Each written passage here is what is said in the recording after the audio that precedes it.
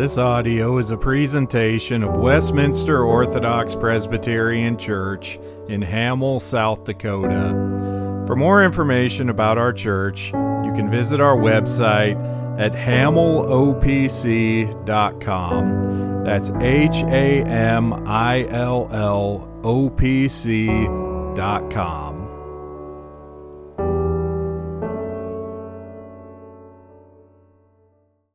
If you'd please turn in your Bibles tonight to the Gospel of John, chapter 18.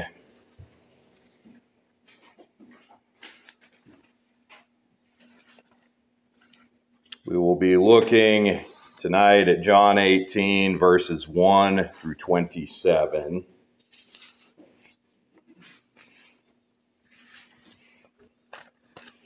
Hear now the reading of God's holy and inerrant and inspired word.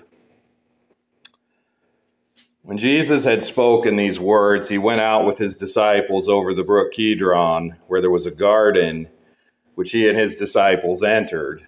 And Judas, who betrayed him, also knew the place, for Jesus often met there with his disciples. Then Judas, having received a detachment of troops and officers from the chief priests and Pharisees, came there with lanterns, torches, and weapons. Jesus, therefore, knowing all things that would come upon him, went forward and said to them, "Whom are you seeking?" They answered him, "Jesus of Nazareth." Jesus said to them, "I am he." And Judas, who betrayed him, also stood with them. Now when he said to them, "I am he," they drew back and fell to the ground. Then he asked them again, "Whom are you seeking?" And they said, "Jesus of Nazareth." Jesus answered, "I have told you that I am he. Therefore, if you seek me, let these go their way," that the saying might be fulfilled which he spoke, "Of those whom you gave me, I have lost none." Then Simon Peter, having a sword, drew it and struck the high priest's servant and cut off his right ear. The servant's name was Malchus. So Jesus said to Peter, "Put your sword into the sheath. Shall I not drink the cup which my Father has given me?" Then the detachment of troops and the captain and the officers of the Jews arrested Jesus and bound him. They led him away to Annas first, for he was the father-in-law of Caiaphas, who was the high priest that year. Now it was Caiaphas who advised the Jews that it was expedient that one man should die for the people. And Simon Peter followed Jesus, and so did another disciple. Now that disciple was known to the high priest and went with Jesus into the courtyard of the high priest. But Peter stood at the door outside. Then the other disciple, who was known to the high priest, went out and spoke to her who kept the door and brought Peter in. Then the servant girl who kept the door said to Peter, "You are not also one of this man's disciples, are you?" He said, "I am not." Now the servants and officers who had made a fire of coals stood there, for it was cold. And they warmed themselves, and Peter stood with them and warmed himself. The high priest then asked Jesus about his disciples and his doctrine. Jesus answered him, "I spoke openly to the world. I always taught in synagogues and in the temple where the Jews always meet, and in secret I have said nothing. Why do you ask me? Ask those who have heard me what I said to them. Indeed, they know what I said." And when he had said these things, one of the officers who stood by struck Jesus with the palm of his hand, saying, "Do you answer the high priest like that?" Jesus answered him, "If I have spoken evil, bear witness of the evil. But if well, why do you strike me?" Then Annas sent him bound to Caiaphas the high priest. Now Simon Peter stood and warmed himself. Therefore they said to him, "You are not also one of his disciples, are you?" He denied it and said, "I am not." One of the servants of the high priest, a relative of him whose ear Peter cut off, said, "Did I not see you in the garden with him?" Peter then denied again, and immediately a rooster crowed. The grass withers and the flower falls, but the word of our God stands forever. Let us pray. Father, as we come to your word tonight, as we look upon the sufferings of our Lord Jesus Christ, we look at the betrayal and the trials which he has endured. And recognizing that he did these things for the redemption of your people, I pray that you would prepare our hearts to receive this word, to understand who Jesus is and what he has done for us, so that we might be assured and comforted by the gospel, but also faithful to bear witness to his name in a lost and dying world. We pray this in Jesus' name. Amen. Well, we've been working through the Gospel of John for some time, about a year now, and it has been building to a climax. All of the events and the teachings and the conversations recorded in John have been building towards this particular moment, a particular conclusion. The thread that has held all of this book together is how Jesus is the Son of God, sent from the Father to redeem his people from their sins. At many points previous in John has spoken about the events to come, that he would be betrayed, that he would suffer, and that he would die. We now, as we come to chapter 18, are at the moment of fulfillment, the time where these events, long foretold, will come to pass. Jesus has, in the upper room discourse in the preceding chapters, given his disciples his final instructions to prepare them for the future. His suffering, his death, his departure into heaven. The work that he came to do in his earthly ministry is done. There now remains only for Jesus to finish the work of redemption, to go to the cross, to suffer, and to die. And now these events must be set into motion. In the build-up to this, Jesus will undergo a series of trials before various officials, Jewish and Roman alike, before he will be crucified. And to be tried, he must be taken into custody. We will look tonight at the beginning of this chain of events. We will look at Jesus' arrests, as well as his Jewish trials, as John records them. And then next week, Lord willing, we will look at Jesus' trial before Pontius Pilate. So we will look at the night of Jesus' arrest and betrayal and his first trials tonight in 4 points. First, we see duplicity in verses 1 through 9. Judas's betrayal, long foretold, finally comes about so that Jesus might be arrested. Second, we see dissent in verses 10 and 11. Peter, being rash and impulsive as ever, he tries to stop Jesus' arrest with violence. And then after this point, the story splits into 2 parallel narratives, which we will look at separately. The first will be our third point, which is defense. We see that in verses 12 through 14, and then again in verses 19 through 23, where Jesus stands trial and the case against him is made. And then fourth and finally, we will look at denial in verses 15 through 18, and then in 24 through 27. Peter, who had been so bold just hours before, suddenly loses his courage. So duplicity, dissent, defense, and denial, these are our points for this evening. First, we look at duplicity in verses 1 through 7. After the conclusion of Jesus' high priestly prayer, which we saw in chapter 17, he and the disciples depart to the Garden of Gethsemane. Now, John does not record the events in the garden the way that the other Gospels do. He does not record, for instance, how Jesus left his disciples for a time to go pray to the Father concerning what is about to pass. When Jesus did this, as the other Gospels record, he was greatly distressed to the point where he sweated drops of blood. His disciples were far less concerned. They even fell asleep while he was away praying. John skips over this, instead moving directly to the account of Jesus' betrayal and arrest. We find in verse 2 that this garden was a familiar place to Jesus and his disciples. Jesus often met with them and taught them there.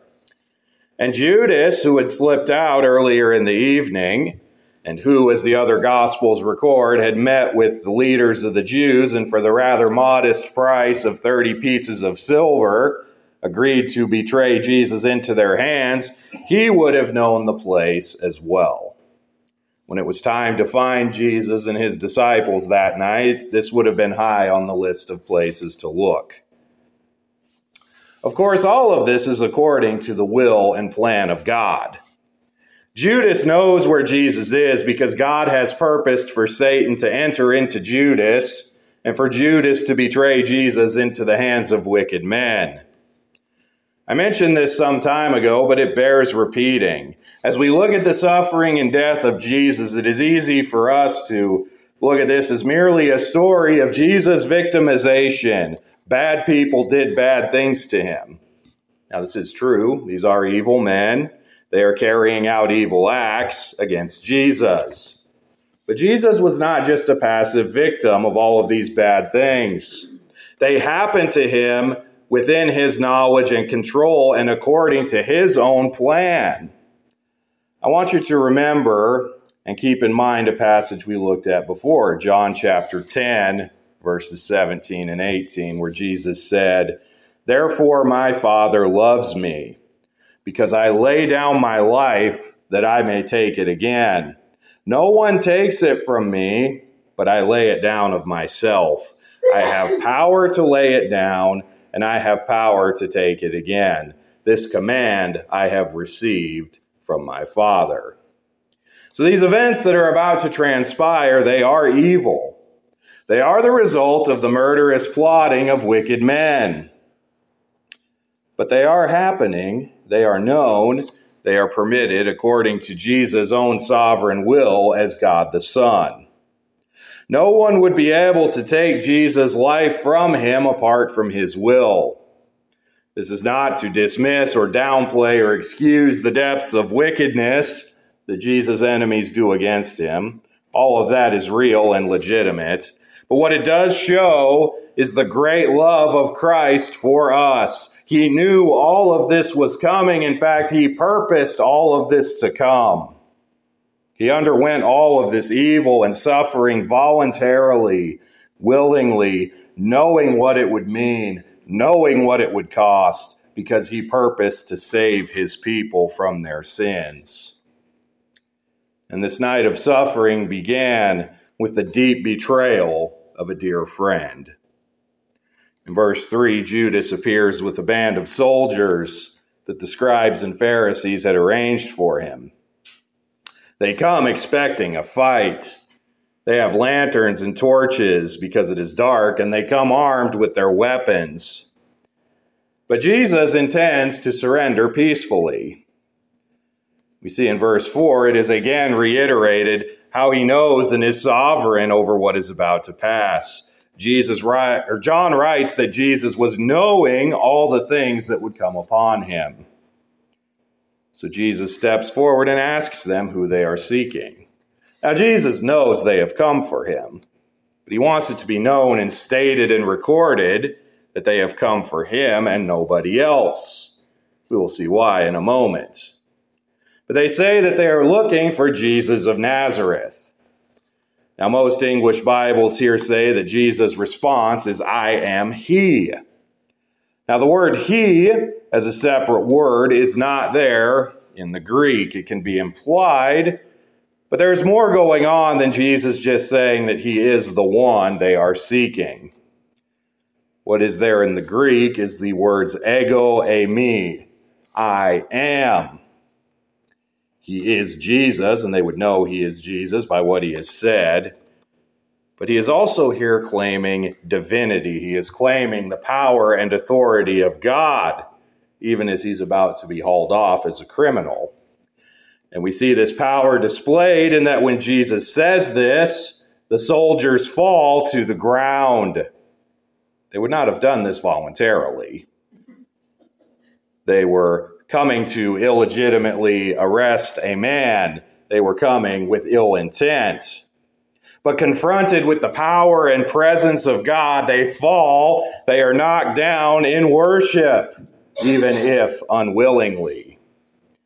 It is clear, though Christ is about to suffer at the hands of evil men, that he really does have the power and authority and sovereignty in this situation.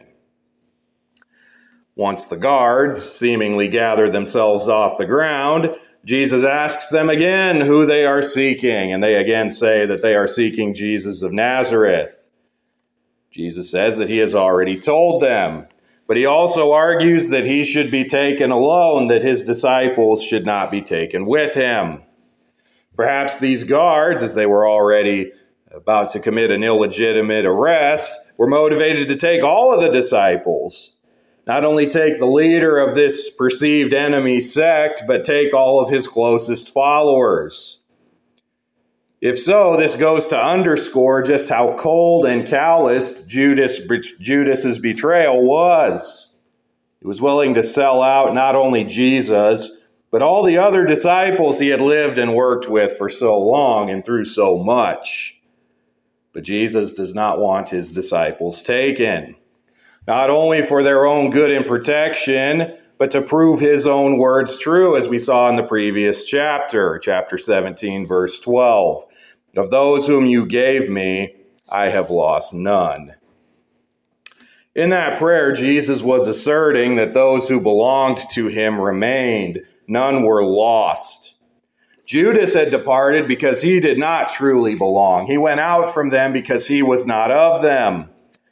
But these other 11 disciples, Jesus purposes to preserve them through the coming trial, and his word cannot and will not fail. But there next arises what seems to be a threat to this. We see this in our next point. After duplicity, we come to dissent in verses 10 and 11. Peter, in the way that Peter often does, is not willing to accept what has been put before him. He does not want Jesus to be taken, even though Jesus has told him it must be so. Now, one can understand why. He loves Jesus. He wants Jesus' good. But Jesus has purposed this suffering and announced that it would come to be. What does Peter hope to accomplish? By resisting. And yet Peter resists, or he tries to resist anyway. He draws a sword and he strikes the high priest's servant. We find out this man's name was Malchus. He cuts off his ear. Now we have a predicament. Jesus has just asked for his disciples to be released, but one of them has now attempted murder against a servant of the high priest. What will happen now? Jesus did not want Peter to do this. Jesus' purpose is to be arrested. In Matthew 26:52, there is a longer rebuke that Jesus gives to Peter that is recorded, that those who live by the sword will die by it. And that if Jesus desired, he could pray for legions of angels to deliver him. But what is to come must come so that the scriptures may be fulfilled. John's record is much more abbreviated, but it gets at the same point. Jesus tells Peter to put his sword away and asks this rhetorical question: "Shall I not drink the cup which my Father has given me?" Often Jesus' suffering for sinners, his passive obedience, is referred to as a cup of the Father's wrath, the cup of the wrath of God that we deserved, but which Jesus must drink for us. It was a bitter cup, like bitter medicine that none would enjoy drinking, but must be drank. In order for God's purposes to be fulfilled, in order for the redemption of Christ's people to be accomplished, he must be arrested. He must suffer and die. Peter does not yet grasp this, but he will. Now, also not recorded in John, but recorded elsewhere, is that Jesus did heal Malchus's ear. This was important because if Malchus leaves without his ear, Peter probably goes to prison and worse. But as John has recorded, Jesus was not to lose one of those who were his. This would also make life a bit more interesting for Malchus, having to reckon with the fact that he helped arrest a man who clearly had supernatural healing power from God. But leaving that aside, in order for God's plan to be fulfilled, Jesus must be arrested, and he must go to trial. And this brings us to our third point. After duplicity and dissent, we come to defense in verses 12 through 14, and then again in verses 19 through 23. We have this point in two separate sections of this passage where Jesus goes on trial. The story breaks into parallel narratives. There's what is going on with Jesus and his trials, and then there's what is going on with Peter off to the side at the same time, but separately. So we will look at them separately. We'll look at Jesus first and then circle back around to Peter. So we read in verse 12 that Jesus was arrested and bound. Despite Peter's attempted uprising, Jesus is now in the hands of his enemies. His first stop will be at Annas or Ananias, the former high priest. Now, D.A. Carson records, commenting on this passage, that Ananias used to hold the office of high priest. He would have held it from about 6 A.D. to 15 A.D., so we're talking a couple of decades before this time of Jesus. But then Ananias was deposed by Valerius Gratus, Pilate's predecessor, the former governor of Judea. This helps to show the kind of tensions that existed between the Jews and the Romans at that time, and how some of those tensions will manifest in the trials of Jesus. That Ananias gets the first crack at Jesus shows that the Jews still regard him as a leader, and they also resent the Romans for deposing him. Ananias, though he was not officially the high priest, was still regarded by many as such. He was essentially the leader of the high priestly family, even if he didn't currently hold the office. Now, John also adds here a note about Caiaphas, the current high priest. He was the one who had earlier said that it was expedient that one man should die for the people. That unknowingly prophetic statement that foretold Jesus' suffering. These bits of Jewish and Roman intrigue and the rivalry between them help to set the background for these trials. But the trials themselves are not recorded until starting in verse 19. It appears that the trial here recorded is the trial before Ananias, though it is a little bit confusing as the judge in this case is referred to as the high priest. Again, while he was not the current high priest, Ananias was still regarded by many as such. So Ananias asked Jesus about his disciples and doctrine. Particular questions are not recorded, but Jesus' answer is, I spoke openly to the world. I always taught in the synagogues and in the temple, where the Jews always meet, and in secret I have said nothing. In other words, Jesus' teaching had been public. He had no secrets. He had nothing to hide. There is something of a rebuke here. Jesus knows that they are asking him questions of which they already know the answers. They themselves were present many times when Jesus was teaching. This is a show trial. It was most likely an illegitimate and illegal trial. Commentators note that the trials held at night would likely be viewed as illegal. Legal proceedings were to be done in the daylight, done in the open. But this trial was being done in secret. This trial is illegal and it is shameful. It is ironic that Jesus has nothing to hide, and yet he is on trial, and yet his accusers clearly do have something to hide. It doesn't matter.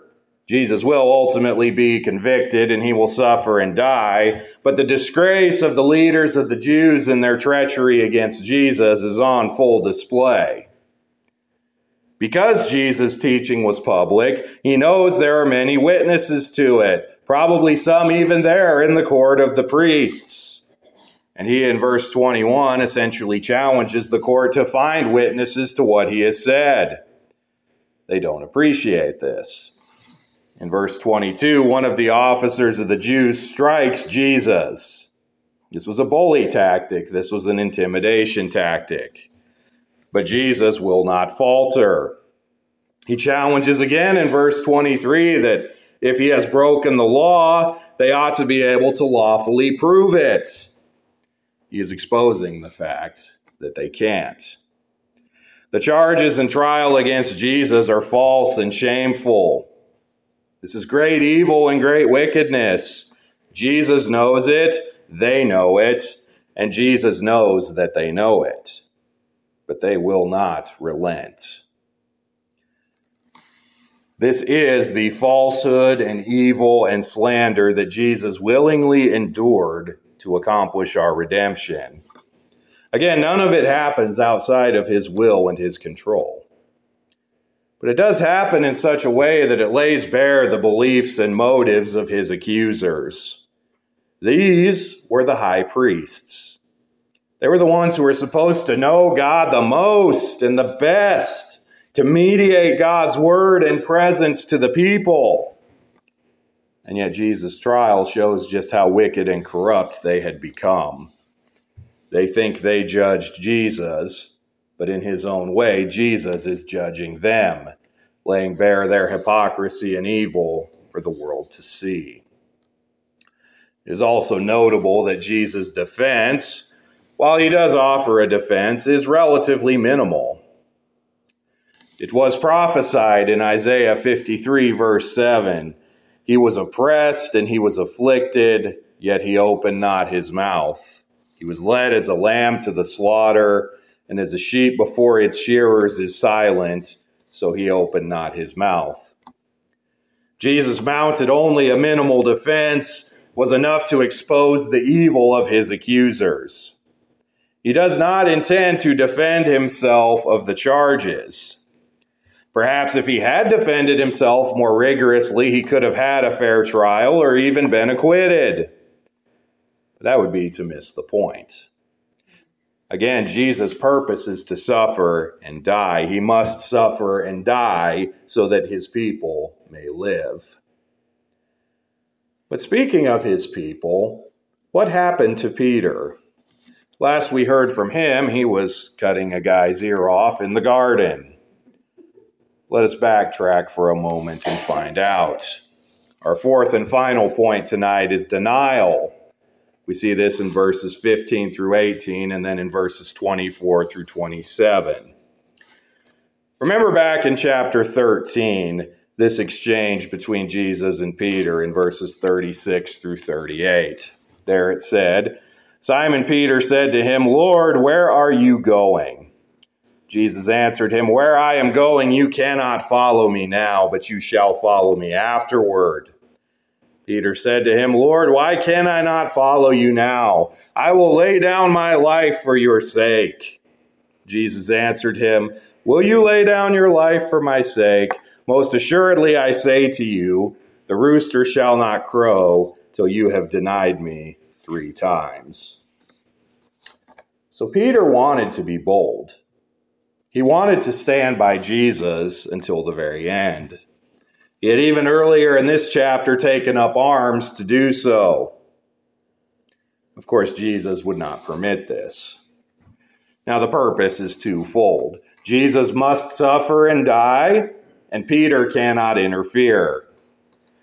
But also, Jesus has greater future plans for Peter. So getting arrested and killed, as Peter seemed to be willing to do, would not support this. So what happened to Peter after Jesus was arrested? We see in verse 15 that he followed Jesus. That is, he went with the crowd that was following Jesus to the various trials. We also learn that he is with another disciple, presumably John, the author of this gospel, who never refers to himself by name. Apparently, the high priest knew John, and so John was able to go into the court and watch what was going on. Now, if the high priest knew John, he probably knew that John was an associate of Jesus, which means that it seems at this point they weren't interested in arresting and trying Jesus' disciples. So John goes in, and eventually he brings Peter in as well so they can watch the trial. But when John brings Peter in, the doorkeeper, who is a servant girl, so not exactly anyone strong or intimidating or armed, asks Peter if he was one of Jesus' disciples. What does Peter, who was so brave and bold and ready to be arrested and killed earlier that night, say? I am not. He denies Jesus for the first time. Next, in verse 18, in the court, the servants and officers had made a fire. It was night, it was cold, so someone built a fire so those watching the trial could keep warm. Peter got cold and joined them. Then we get a break from Peter until later.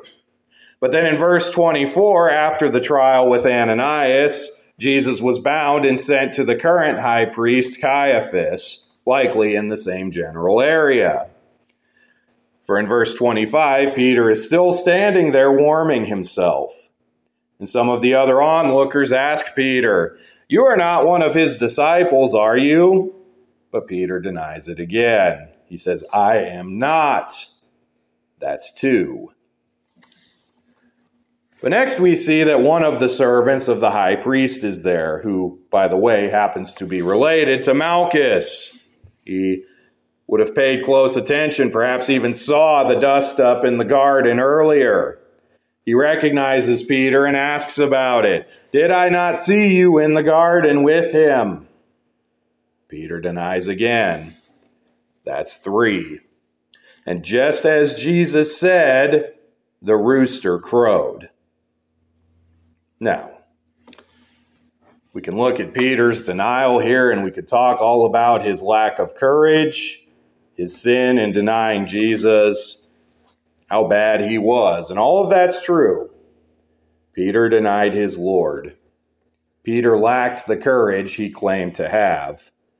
Shame on him. What we also see in Peter's denial, as we have in these other developments that night, is that everything that is happening according to the definite plan and purpose of God. All the details down to exactly how Peter would react to things were planned and decreed by God, and were according to the purpose and pleasure of the Son of God, who had come to lay down his life for the sins of his people. There are evil things, awful things afoot, and there will be more and worse to come. But Jesus endured all of this willingly, voluntarily, knowingly, out of his great love for us. That's what this is all about. It's not so much about Peter and his denial as it is about Christ and his sovereign will and his great love for his people, that he will suffer and die to save them and to redeem them. Perhaps you're here tonight and you have never heard or you have never believed the truth about Jesus, the Son of God and the Son of Man, the Messiah who offered himself to make atonement for sins. He lived the perfect life that we could not, and he died the death we deserved. He offers eternal life and salvation by grace through faith to all who would repent of their sins and believe in him. The treacherous, the cowards, the deniers, the liars. Jesus' atoning work can save even the vilest of sinners, even the sinners who deny him, even the sinners who conspire against him and put him to death. And that means that Jesus can save you. The call of the gospel tonight for those who hear is to repent of your sins, trust in Christ, and have forgiveness of sins and everlasting life. For those who do know Christ, the call is to take these words of hope, these words of life to a lost and dying world, to boldly proclaim his name where it has not been heard, to take the gospel to those we know, those we see, so that they might too hear and believe and live. For it is for these reasons that Jesus suffered these things, why he underwent these trials, and why he would die. Let us pray. Father, we thank you for your word. We thank you for what your Son, Jesus Christ, has done for us. It was a hard thing. It was a difficult thing. It was evil acts of evil men, and yet it was all according to your will. And he did it willingly, voluntarily, knowing that it was what was needed to save us from our sins. I pray that all here gathered tonight would believe these gospel truths, that Christ died for us to save us from our sins, and that apart from him we have no hope and we have no life. I pray that we would be faithful to tell others about him, to bear witness to his name in this world. And I pray that you would draw all of those who are far off, those whom you have called to salvation, to the knowledge of Christ. We pray this in his name. Amen.